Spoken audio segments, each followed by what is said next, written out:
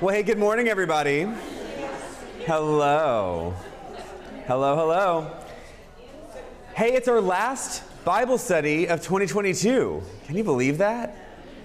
Man, it has happened fast. So yes, today is the last of our Rector's Bible study for 2022. We're going to take a 3-week break, and then we're going to be back on January 11th in 2023. And so that schedule, I believe, is on the bookmarks for this fall. Bub is working on the bookmarks for the spring. But just know we're going to keep on in 2 Samuel. Today we're looking at 2 Samuel chapters 5 and 6.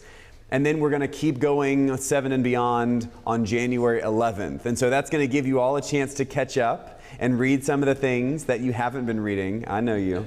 And so then maybe even read ahead, and you'll be so ready for the new year. Just a quick couple notes. We've got some wonderful things planned over these next few weeks as we prepare for Christmas, finish up Advent and prepare for Christmas. On Sunday night, Sunday afternoon at 4 p.m., we're going to have our Christmas Lessons and Carol service in the church. It is so good. I really cannot commend this to you more. I've heard a little bit of one of the rehearsals. It's beyond. And so I hope you will make plans to join us. If you cannot physically be here, we are live streaming that service at 4 o'clock on Sunday. But I just want to tell you, live stream is great, but it is absolutely plan B. All right, plan A, when you're talking about music, being in the space and the feeling of the music around you is twice as good as what's online. Online's good enough. It's good enough. But if it's really just like, do I drive there? Do I not drive there? Because it really, really is great. And so that's going to be 4 o'clock on Sunday. And that's really what gets us into that mode of Christmas. So we'll do Advent 4 in the morning. We'll do Lessons and Carols at 4 o'clock on Sunday afternoon. And then just a little something fun. I think some of you know Michael Harmuth, who is a priest on staff here for years and years and years, contributed to a book of Bible stories for children. He was the lower school chaplain at ESD for decades, and he just had a wonderful way of telling stories to children from the Bible with his New York accent. It was brilliant. And so we kind of recorded him telling some of those stories, edited them because Lord knows they needed to be edited, and down into a little book of stories for children. And then our artists here at the church did all the art for a book that's a big storybook for kids. It's so, so sweet. I know many of you have already purchased that book, but if you haven't, or if you need another copy, or if you need a Christmas gift for somebody, Michael will be at Interrobang Books on Lovers, just a minute from here, on Saturday morning at 10:30 a.m. signing the books. And so if you want to grab one from him, just go by and say hi. He'll be at Interrobang Saturday at 10:30 a.m. So swing on by. And if you cannot be there then, we are still selling them in our bookshop. And so grab a copy before Christmas. All right. I like questions, so reminder, ask them as we go. Let's open with a prayer. The Lord be with you. Let us pray.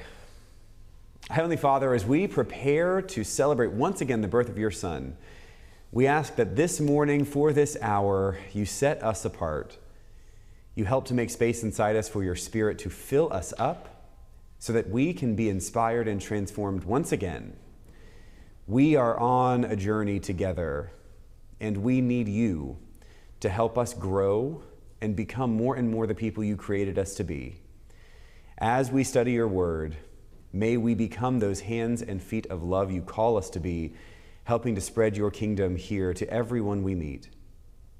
In this season, we ask your special blessing and presence upon all those we hold in the silence of our hearts who need your healing touch the most, in particular those who are at the end of their life. May they be uplifted by our prayers and reminded of your presence every step of the way. All this we ask in Jesus' name. Amen. Amen. All right, gang, we are in 2 Samuel chapters 5 and 6. We've got 3 sections today. The first is David is anointed king over all Israel. So we are finally at the point where David is king over the entire thing. Number 2, Jerusalem is made the capital of the unified kingdom of Israel. And number 3, David brings the Ark of the Covenant to the new capital at Jerusalem. And so before we really get rolling, I want to just remind us of the context and what has brought us to this point. The Israelites have been out of Egypt and into Canaan. They have spread around and formed their tribes. And for a long period of time, multiple generations, they did not have a unified leader. Instead, they were broken out in all of their different tribes, all over what is today Israel, Syria, Jordan, kind of all of that area. And they were not alone. Remember when they came into the Promised Land from the wilderness out of Egypt, they had to essentially push people out of the Promised Land. Well, those people went somewhere. And so they're all around the Israelite tribes. And there are groups like the Philistines in particular that just cause a lot of trouble. And so politically, militarily, economically, unifying the tribes is simply a good idea. That unification begins under Saul and is shifted a bit more under David, but David is only the king of Judah for a number of years. David does not become the king over all of Israel until essentially Saul's house falls apart. So we heard last week there are 2 kings for a little period of time, and Saul's son ends up falling apart and then being killed. And so the tribes that were not under the umbrella of David's kingship for those 7-ish years now then come to David and tell him they want him to be their king too. That should sound to you like it's a bit fragile. And that's what we're going to talk about today, is the fragility of that unified kingdom. And of course we know, because we know the history, that the unified kingdom under David only exists for one more king, David's son Solomon. After Solomon dies, they fall apart again. And the unified kingdom of Israel essentially doesn't exist again until after World War II, when Israel is created by the United Nations following the end of the war. And so we've got this gigantic gap where Israel really doesn't exist as we know it beyond David and Solomon's kingship. One can argue that Israel sort of exists in a unified state around the time of Jesus' lifetime, and that's not a bad way to understand it, but not quite with the autonomy that it had under David and Solomon and that it has today. It was really a vassal state of Rome and of Greece before that. And I mean, we can talk about that some other day. If you want it, like all the Western Civ all at once in that region, we can do that at some other time. But just know that when we enter here and David is asked to be king of the unified kingdom, that's a moment in time that is super brief. And it really doesn't happen again until less than 100 years ago. Okay. Any question about like the big old arc and context of where we are kind of in this historical moment before we get into the specifics of chapters 5 and 6?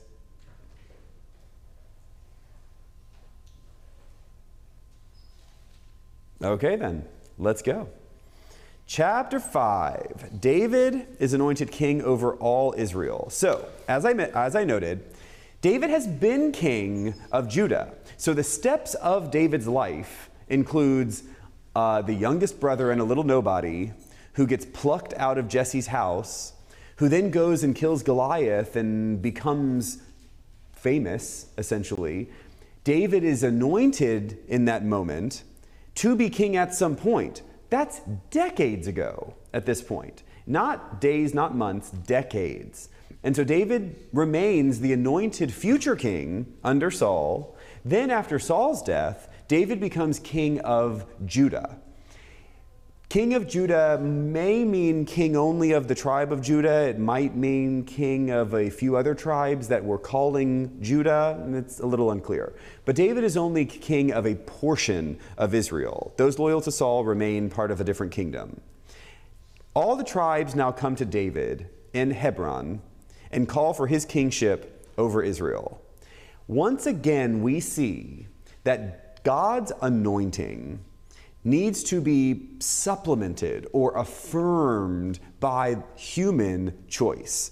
And so as we've noted before, there's a moment where God's choice and human choice come together, And that's when David really becomes the king over all of Israel. So even though God anointed David, not quite finished with that process. The people need to consent. And I said last week, we still see that. And you'll see that when Charles is coronated, this both and moment. It's God's choice and it's human's choice. Now, David's kingship is something that comes to him rather than something he goes to get. And that's really important for us to note about his character. This entire year, I really want us to know all the details, yes, but I want us to really dive into the person of David, the character of David, because it's his character and the way that the Israelites understand his character that ultimately inform the way in which the people in the first century begin to understand who Jesus is. And so David's character is, yes, a military leader for sure. He has been very successful that way. He responds to become king of Judah, yes, but then he kind of stays in Judah, sort of satisfied. David remains king of Judah until Saul's house completely falls apart. And even then, David doesn't go to those people and say, hey, how about I be king over everybody? They come to him seeking after that kingship. So Israel has been on this gradual slope of seeking a king for generations. We had that period of the Judges where there was no king, but there were people who took the lead. This is not working, we need a king. And of course, Samuel, if you might remember, said, no, you're not supposed to have a king. God is your king. And the people still said, well, we still want one. And so they're still shifting toward that period where they will have a single king over them all. When the people show up, David agrees. I mean, I'm not entirely sure why someone would disagree, but David says yes in a relatively generous way. It is remarkably humble of him, given that he seems to have a track record of kind of going and fighting and getting whatever he wants over and over again, that he never did go from Judah to the rest of Israel and claim kingship over them. He waited for them to come to him and then accepted their request to be king over all of them. That is a very important character difference between, say, someone like Saul, who probably sought unified kingship and just couldn't get it together. All right, let me see. I noted earlier the fragility of this unification, and some of that has to do with the process by which David becomes king. As I said, the people come to David and ask him to be the king. And so David does not simply conquer all the tribes. He really almost brings them together in a nice, fragile balance of equality under one umbrella. I think that, I'm going to say this twice today, much of what we can understand about David as a unifying figure to Israel is in a way how, say, a George Washington unified the colonies here in America. We have, and it flares up every now and then, and we're kind of in a period of flare right now, where the states resist a unifying federal identity in the U.S. And then we go back and forth. We kind of swing over to states want what they want, separate from the nation, and then we swing back over to there's unified kind of federal identity and that sort of stuff. And that's a balance that we have to hold in tension, because it's not automatic, and it's not easy, and it's something we have to choose over and over again. And in a sense, the way that the colonies unified was not because they wanted to, it's because they kind of saw that they needed to in order to grow and in order to become independent as a nation. And the tribes of Israel see a similar kind of political benefit here. They all come under the throne of David, not necessarily because they love David or think David's great, but because they understand they are stronger together. If the 12 tribes unify, now they can resist the Philistines and the other groups that are all around them trying to get the land back in a very effective way. That kind of unification can break apart if people do not choose it again and again. Or it can break apart if leaders do not help maintain the unity.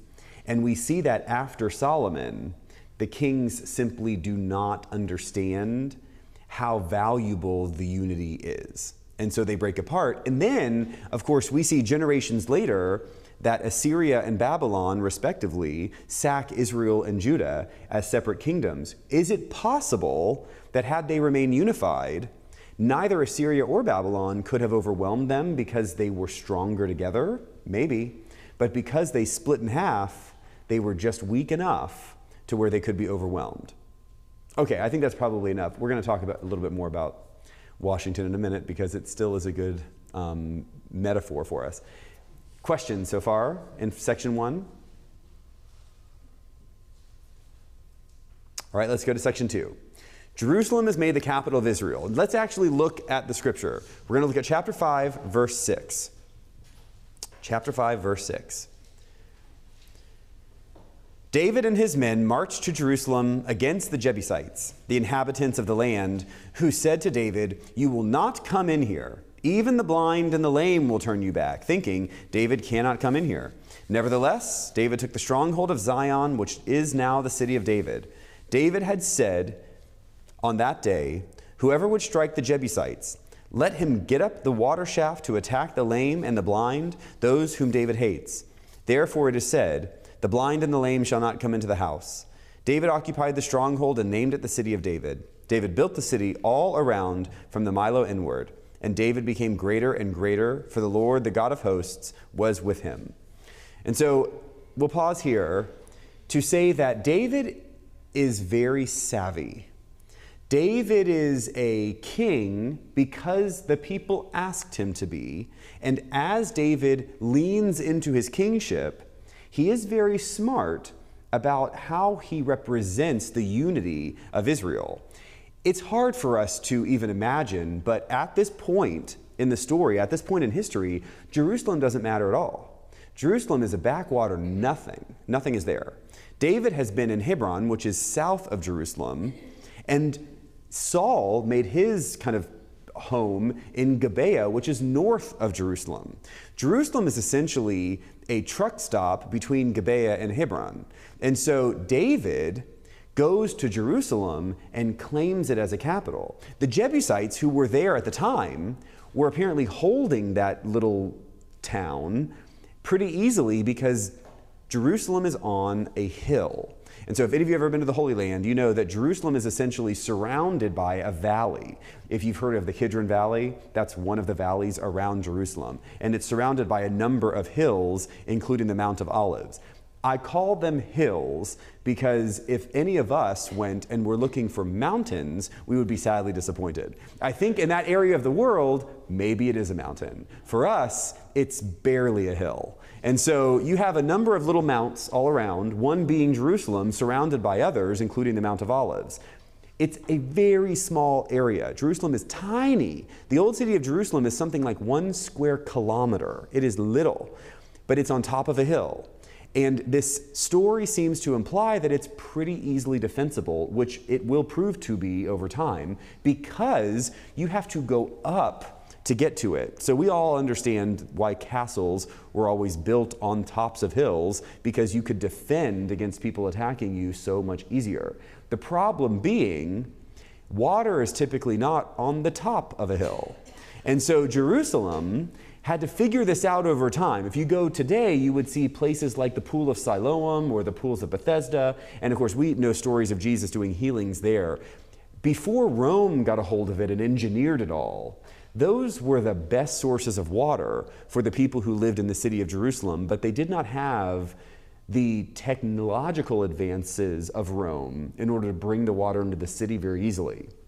So this story seems to imply that David basically showed up and the Jebusites said, "You can't attack us because we're up on a hill." And David said, "Okay." And so he just claimed the water source and waited them out. And so David essentially didn't do some big battle for the land. He just choked them off. And then they ultimately gave in. David claimed the city and made it the capital. So up to this point, Jerusalem doesn't matter. Now Jerusalem matters. But what is it called? The city of David. David is the unifier of all the tribes. So notice, David did not use any of the names that may have signified a particular tribe over another tribe, or may have signified that one tribe's region or existing city is somehow more important. He goes to a city that doesn't matter to anybody, and he calls it the city of David because he represents the unity of all the tribes. And so Jerusalem now is very much representative of a fragile unification of all the tribes. As I said, I'm going to mention it again, this is exactly what happened with Washington, D.C. in America. The only reason Philadelphia is not the capital of the United States is because Philadelphia already mattered. And when Washington became president, he was savvy enough to know that in order to maintain this fragile unity, they needed a common space. And so luckily, there was a swamp no one wanted to live in right off the Potomac River. And so they named it after their first president. It was only a year into Washington's first term as president, and named it for himself. Washington, D.C. was built on a piece of land no one wanted to live in. I mean, you ever been to D.C. in the summer? It is humid, crazy, with mosquitoes and all kind of grossness, because who wants to live there? It's kind of like Houston. And so, sorry,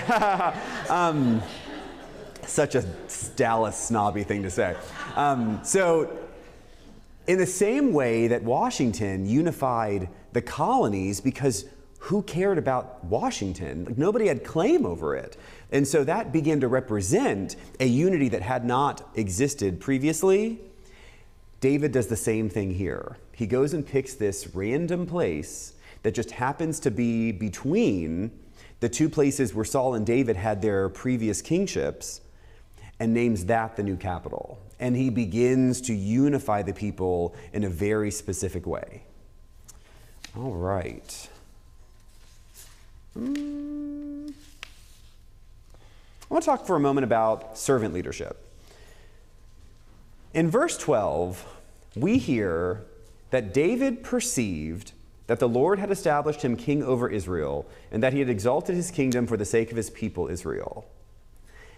I want us to note that once again, David's character is being developed by the storyteller in a very specific and intentional way. David is not described as someone who goes out and gets what he wants. I do not want to say that David isn't ambitious. I do think David is ambitious, but in a particular way. I think militarily David wants his own security and his own autonomy. But in a political sense, David's not looking for power. The way the storyteller tells this story, David perceives that God is doing something through him, but why? For the sake of God's people. That one idea is critical to the way David understands his own kingship, and then the way in which people begin to understand Jesus in the first century. In other words, David is king, but it's not about David. David has a particular set of gifts and skills God gave him, and God wants him to use. And David says yes to using those gifts in a particular way that benefits the people. It's not in order to benefit David. That idea is something that we, I hope, can understand in the church. It is very, very common for us to talk about spiritual gifts. Well, when Paul writes about spiritual gifts in his letters, Paul's not creating this idea. The idea that God has put gifts in people and then calls people to use them for the good of other people goes way back, even before David. But David kind of epitomizes, in the way the story is told, the use of those gifts. Paul puts new language around them that then gives it sort of a Christian flair, so to speak. But the idea is the same. It is highly biblical that each one of us is given gifts, and then we're called to use our gifts, but it's not to our gain. We may gain in the use of our gifts. That's not a problem. But the primary reason we are to use our gifts is to help other people, to serve other people, to benefit God's people writ large. We see that very specifically here with David. As the chapter ends, we get a very interesting set of fights against the Philistines. As one might assume, the Philistines know what's going on in Israel. The Philistines, who have been the antagonist of Israel in all of these stories, are watching the tribes unify under David. Remember, they know all about David. David came on the scene when David killed their champion, Goliath. But then David has, over the years, gone back and forth to Philistia and gotten to know all of them. Remember when David fled from Saul and he took sanctuary with the Philistines, and he even was going to go with the Philistines into battle? We're not entirely sure why, but David never fought against Israel. And so could David have meant to be like a Trojan horse in the Philistine army as they go to fight Israel under Saul? Maybe. We don't know, because the Philistine chief said, "You can't come with us. You're an Israelite." And even though the king at the time said, "Well, hey, David's a good guy and he's been known to us for a long time," the military chiefs all said, "Absolutely not. You got to go back." And that's when he went back to Ziklag. And then we had the whole thing about Saul dying, and he was at Ziklag and chased after the Amalekites and all that good stuff. But the Philistines know David, so they're watching him. They're watching David become king over Judah. That's not such a great thing for the Philistines. And now, as David becomes king over all the tribes, and David unifies all the tribes in a new capital city, and David becomes stronger and stronger in that new capital city, the Philistines are taking note, and the Philistines don't like it.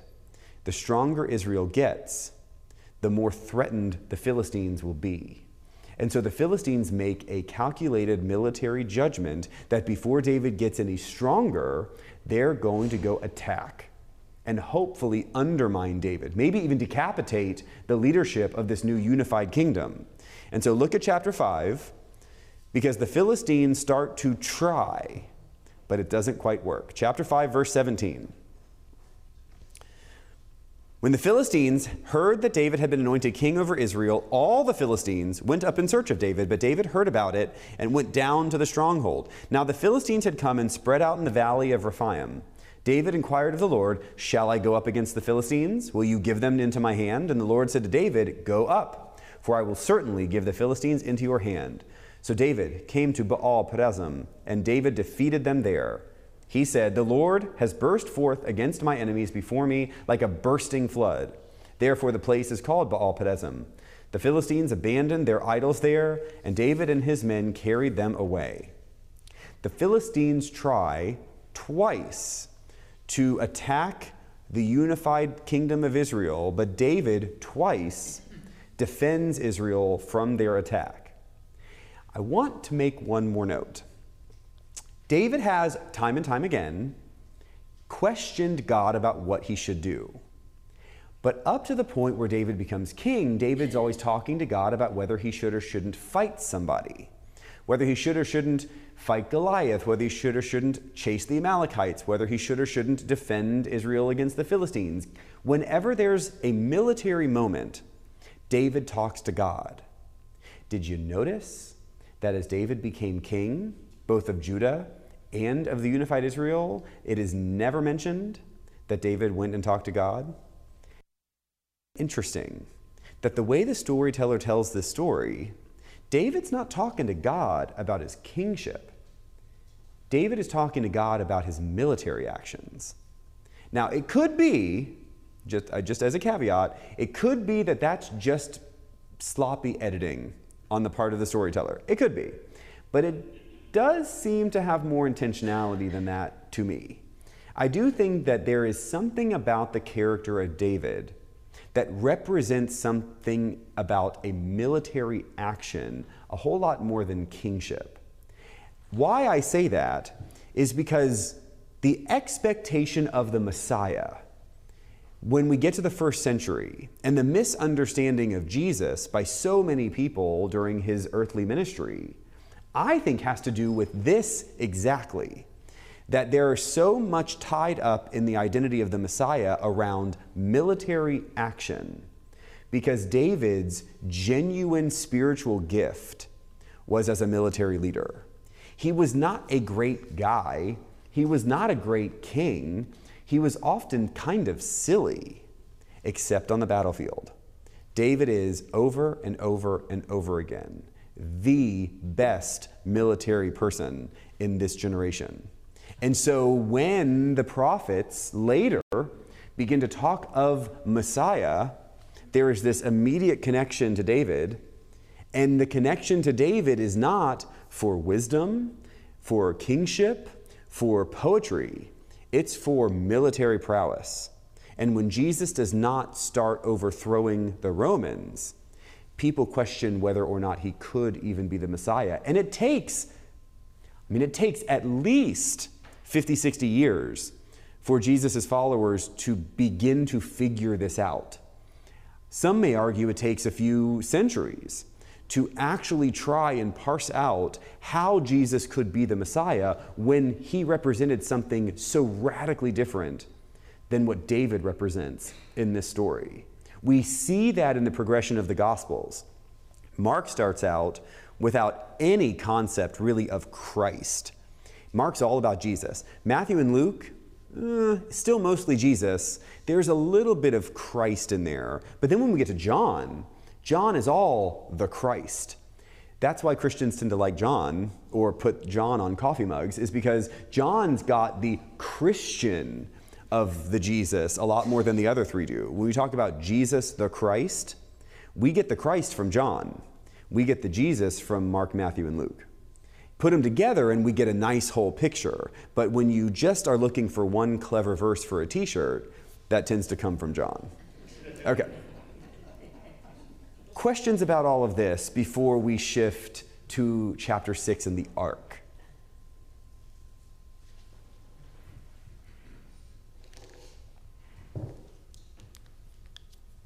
Chickens. There you go. So in other words, because the Jewish people were looking for a Messiah to be a military Messiah, a king to overthrow the Romans or whatever, that was from their study of David all those years back. I mean, this is the reason that they thought it was going to be a military. The question is, is this why the Jewish people thought the Messiah would be a military force? David looms so large in messianic prophecy that the understanding of David is really what gives character to the expectation of the Messiah. So let me say that differently.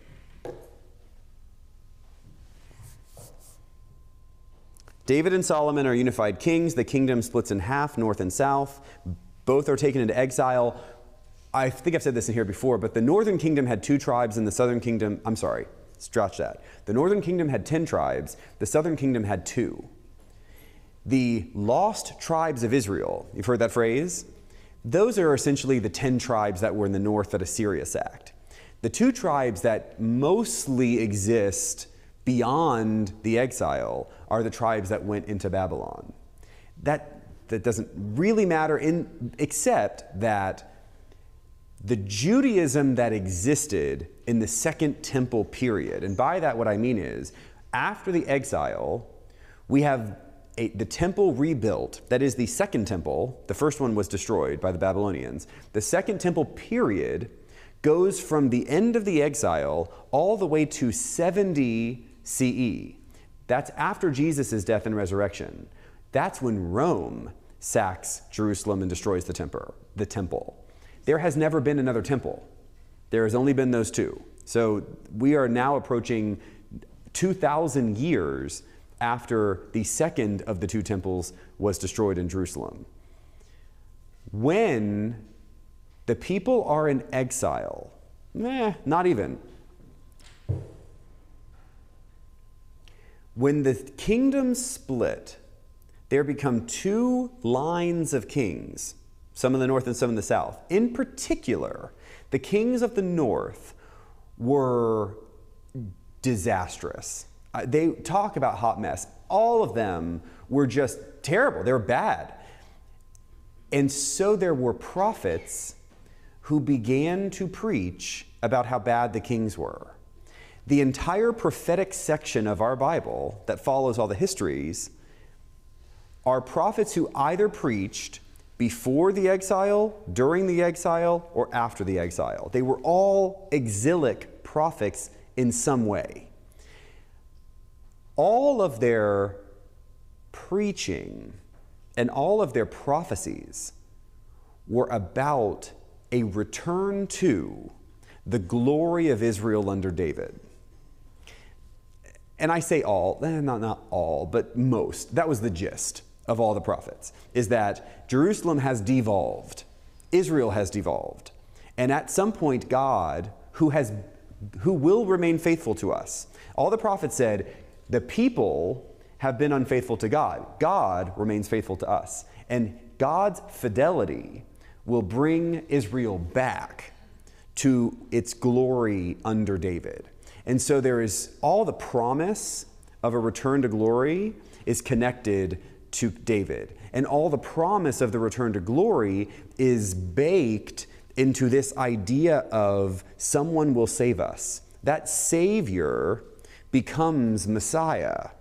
And the Messiah then takes on this huge identity within Judaism over the centuries, so that when Jesus arrives, there are plenty of people who claim to be the Messiah. We often misunderstand that somehow Jesus was doing a new thing. Jesus was only one of many people who claimed to be the Messiah. It just so happens that Jesus, well, we would say Jesus was the true Messiah, but even if you want to be cynical, it's Jesus' messianic promises stuck. His followers went out and spread all of his teachings, and those teachings evolved into a theology about the person of Jesus being very different than who the Jewish people expected. There had to be some kind of reconciliation between what the prophets talked about and who Jesus actually was. Because everyone understood the prophets kind of at face value that Jesus would be, would be another King David. Throw the Romans out and unify the kingdoms and build all this glory. But these people thought Jesus was the Messiah, and he was very much not that. So then they went back and they started rereading the prophets.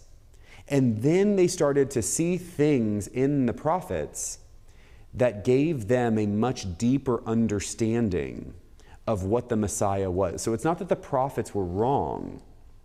It's that you could not take the prophets at face value.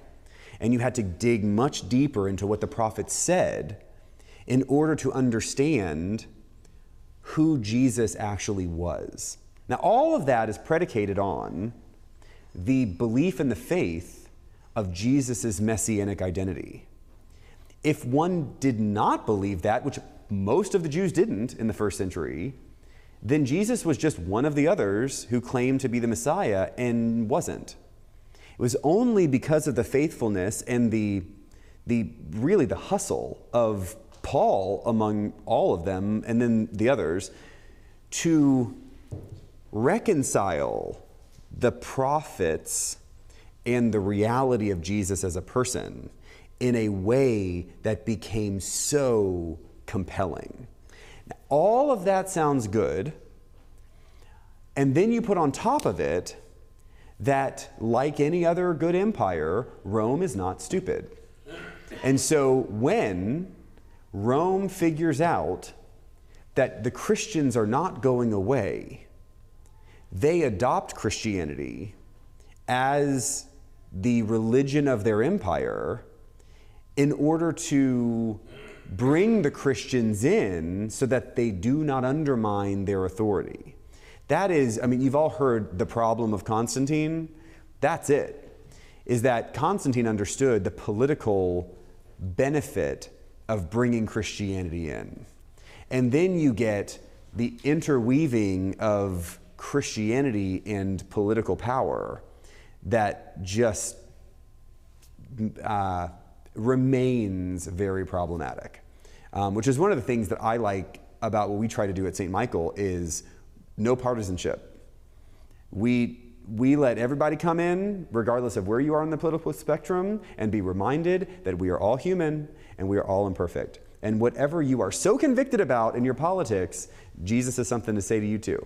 And so it's equal opportunity challenger to whatever you think you know that is very true about the world. And that is what unifies us. So Okay, I'm done. I'll stop preaching. Thank you. Other questions or follow-ups?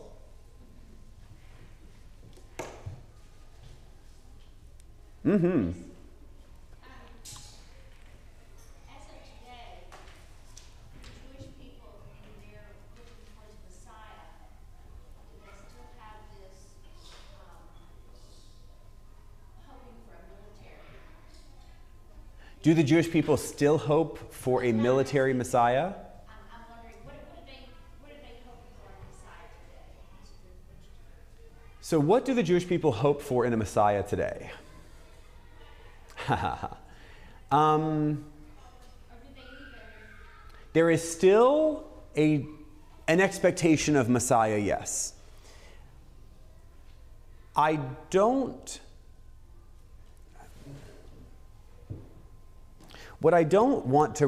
not want to misrepresent the most common way to be Jewish in America, let's start there, as somehow pining for a Messiah. That is not the way that most of our Jewish friends here in America are functioning. They don't get together in synagogue every week and pray for the Messiah. That's not really it. Judaism is first and foremost pragmatic. Christianity is much more about belief, and Judaism, like Islam, is much more about action. And so, not to say that both have belief and action, of course, but in Judaism, it's a whole lot less important what you believe, and it's a whole lot more important what you do. And so, for Jews, there is a sense about the world in which hoping for something or believing in something is kind of not really that valuable. It's much more about what do we do now for our good, for the good of the world, for the good of the poor, for the good of whatever. And so you've got most Jews in America. That's why, I mean, if we want, I just said we're not going to be partisan, but that's why most Jewish people that we know are going to end up being kind of left of center politically, because that's where you get a lot more desire for social justice and care for the poor kind of policy stuff. And that tends to be where Judaism lands, is in a place of kind of, we got to take care of people. And we can have, I mean, I don't want to get into policy discussions, but that tends to be where they land because of a function of their religious identity. It doesn't mean that they don't believe a Messiah is coming. They still believe in the prophets. If you go to synagogue and you participate in worship, you will often read from the prophets. You don't often read from the history, like what you see, like what we're doing in this year. So the prophetic identity of the future is still present. I want to distinguish that from what would be described of as a more Zionist identity, like what is representative in Israel today. And I say that with the acknowledgement that most hardline Zionists in Israel that's the minority of the people in the nation of Israel, but it tends to be the most active group. And so the national identity of Israel tends to represent that more than a kind of moderate way of being Jewish. Most people in Israel, like in many other developed countries, are not actually that religious. They identify as Jewish much more kind of culturally than they do religiously, in the same way that most people who identify as Christian in America are more culturally Christian than they are actually committed Christian. So it's difficult to distinguish the difference between, say, a common American Jew and a Zionist Jew in Israel, because there are a lot of political dynamics at play there that don't really apply to their theological approach to understanding things like the prophets. That's as specific as I want to get, because it's not my expertise, And I know that I can get messy if I get more specific. It's sort of like saying, Christians believe this. Well, of course you can't say that. So you can say a very broad, high-level thing, but when you start to go any lower, you are wrong before you even speak a word, really. Ready? Go for it. Do you think the Christian church and the translations of the Bible, I wrote this down so I can say it right. The Christian church and the translations of the Bible from the Hebrew to the Greek to the English Yeah. has interpreted some of the messianic prophecies of the Old Testament to be about Jesus, when in fact they were really about events more closely related to the time. And so in other words, has the Old Testament been Christianized a little more than its actual language supports? It's a great question. It's not so messy. So question is, through history and especially through translations, has the Old Testament really become too much about the messianic identity of Jesus rather than about the time in which it was written? Does that sound right? And it's some of our favorite verses. Favorite verses? Oh, absolutely. So,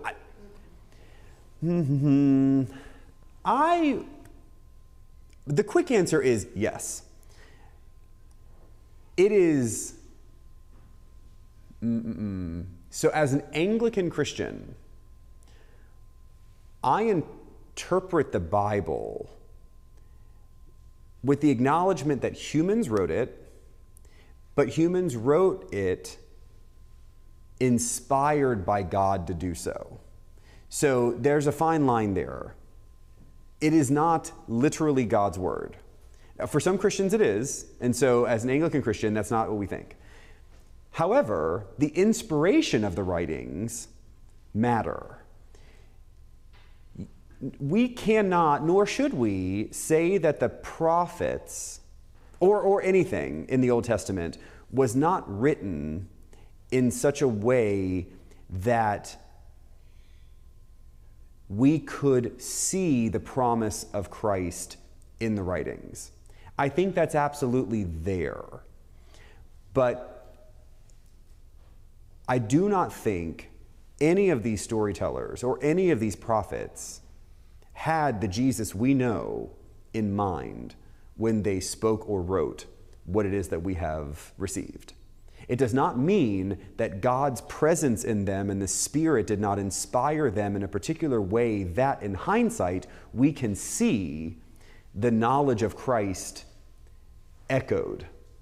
But I think we make the prophets out to be fortune tellers if we say, there, Isaiah's talking about Jesus. That's not it. And so part of what we do, and you see this when we do things like our lessons and carol services, where we do read particular scripture passages that seem to point to Jesus as we know him. But we have to hold in tension that Isaiah wasn't thinking that. Isaiah was telling the people to stop doing bad stuff and behave, or something bad's going to happen. And then when something bad happened, he's saying, look, I told you something bad was going to happen, but even though you all stink, God still loves you and is going to do something about this situation and bring you back to him. And so we, of course, in our Christian theology understand that the big arc of salvation is such that God made everything perfect. Humans messed it up. It's just who we are and what we do. And God tried in many different ways to help correct humans' mistakes by helping humans help one another. That just never quite stuck or worked. And so then God, in his love, comes down to do it himself. Because ultimately, we cannot do it ourselves. We need God to create the bridge in which we are unified once again. Nobody in the Old Testament thought that. Nobody. And so when you talk about, by his wounds we are healed kind of stuff in the prophets, no. That was put on top of the story of Jesus later. Now, my one caveat there is the gospel writers knew their Old Testament. And so the gospel writers wrote the story of Jesus in a very particular way to make sure that everyone who read the gospels understood that God intended to do this from the start. We misunderstood what God intended. God never changed his mind. And that's why reading the Old Testament, it's very important for us to not ask the questions I say all the time. Don't ask the question, why did God do that? Ask the question, why do people think God did that? Why did God say that? Don't ask that question. Ask, why do people think God said that? Because it's the human misunderstanding that is most valuable to us as we go through this Bible study, because every one of us misunderstands God many times in our lives. We have all been guilty of finding ourselves in some debate or some argument or some discussion where we are so very sure what God thinks, and we need to remember no amount of our sureness makes up for our lack of capacity to understand God completely. We never get it all. And so we need to take a step off of our little platforms and understand that we're all messy and we all misunderstand God. It does not mean some of us don't understand maybe a little bit more, but we only understand a little bit more when we hang together in moments like this, where we can really turn things up and tear things apart and look at things from many, many angles, because God's gifts are in every person. That's the inconvenience of Jesus that I talk about all the time. Jesus reminds us that God created every person in his likeness, even the ones that really, really are bad and annoying and hurtful, all created in God's image. And so that person we really, really don't like, still created in God's image. They may not reflect as much of it as we wish, but still, that's the love that we're called to share. And so do not misunderstand the prophets as being fortune tellers, but the prophets in their inspiration had little nuggets of the truth of what God would ultimately do through Christ, even if it wasn't the majority of what they talked about most of the time. Other questions? Okay. Yeah, I don't have enough time for this. Let's see. I want you to know, I was going to draw today, but I don't have time. Okay, so maybe next time. What I want you to know is that David brings the ark to Jerusalem. Section 3, chapter 6. David brings the ark to Jerusalem to really solidify and anchor his capital city. Remember the ark. The ark was built out in the wilderness at Sinai. It holds the tablets of the commandments. It's got the winged angels, and it's held by the rails of wood and all that good stuff. The ark, where's the ark been, right? You may ask. Well, the ark's been kind of all over the place. So the Philistines took the ark at one point. David went and got the ark back from the Philistines, but David is not a holy man. I mean, we've kind of said this many, many different ways. David is not holy. David kind of dumps the ark off because he doesn't have anywhere to put it. And so David goes and gives the ark to Abinadab. And so genuinely, the Philistines are on coastal. If you imagine, this is what I was going to draw for you. If you imagine Israel, right, looks like this. Over here is the Mediterranean. Here is Jerusalem, kind of in the middle of the country. If you were to go directly from the Mediterranean all the way west to Jerusalem, you would pass through the Philistine region. Philistia is right there on the coast. If you imagine where Tel Aviv is today, Jerusalem's here, Tel Aviv's a little farther north on the coast. South of Tel Aviv along the coast is where Philistia was. So the Philistines are port people. They're sailors. They have boats, and that's how they get their wealth. They would attack Jerusalem from the west. And so David brings the ark from Philistia into kind of unincorporated Judah. I don't know. And he sort of dumps it with Abinadab. So Abinadab's household held the ark for 20 years. I mean, I don't know what to tell you. That doesn't make any sense. But Abinadab's got the ark, and David decides now it's time for the ark to come to Jerusalem.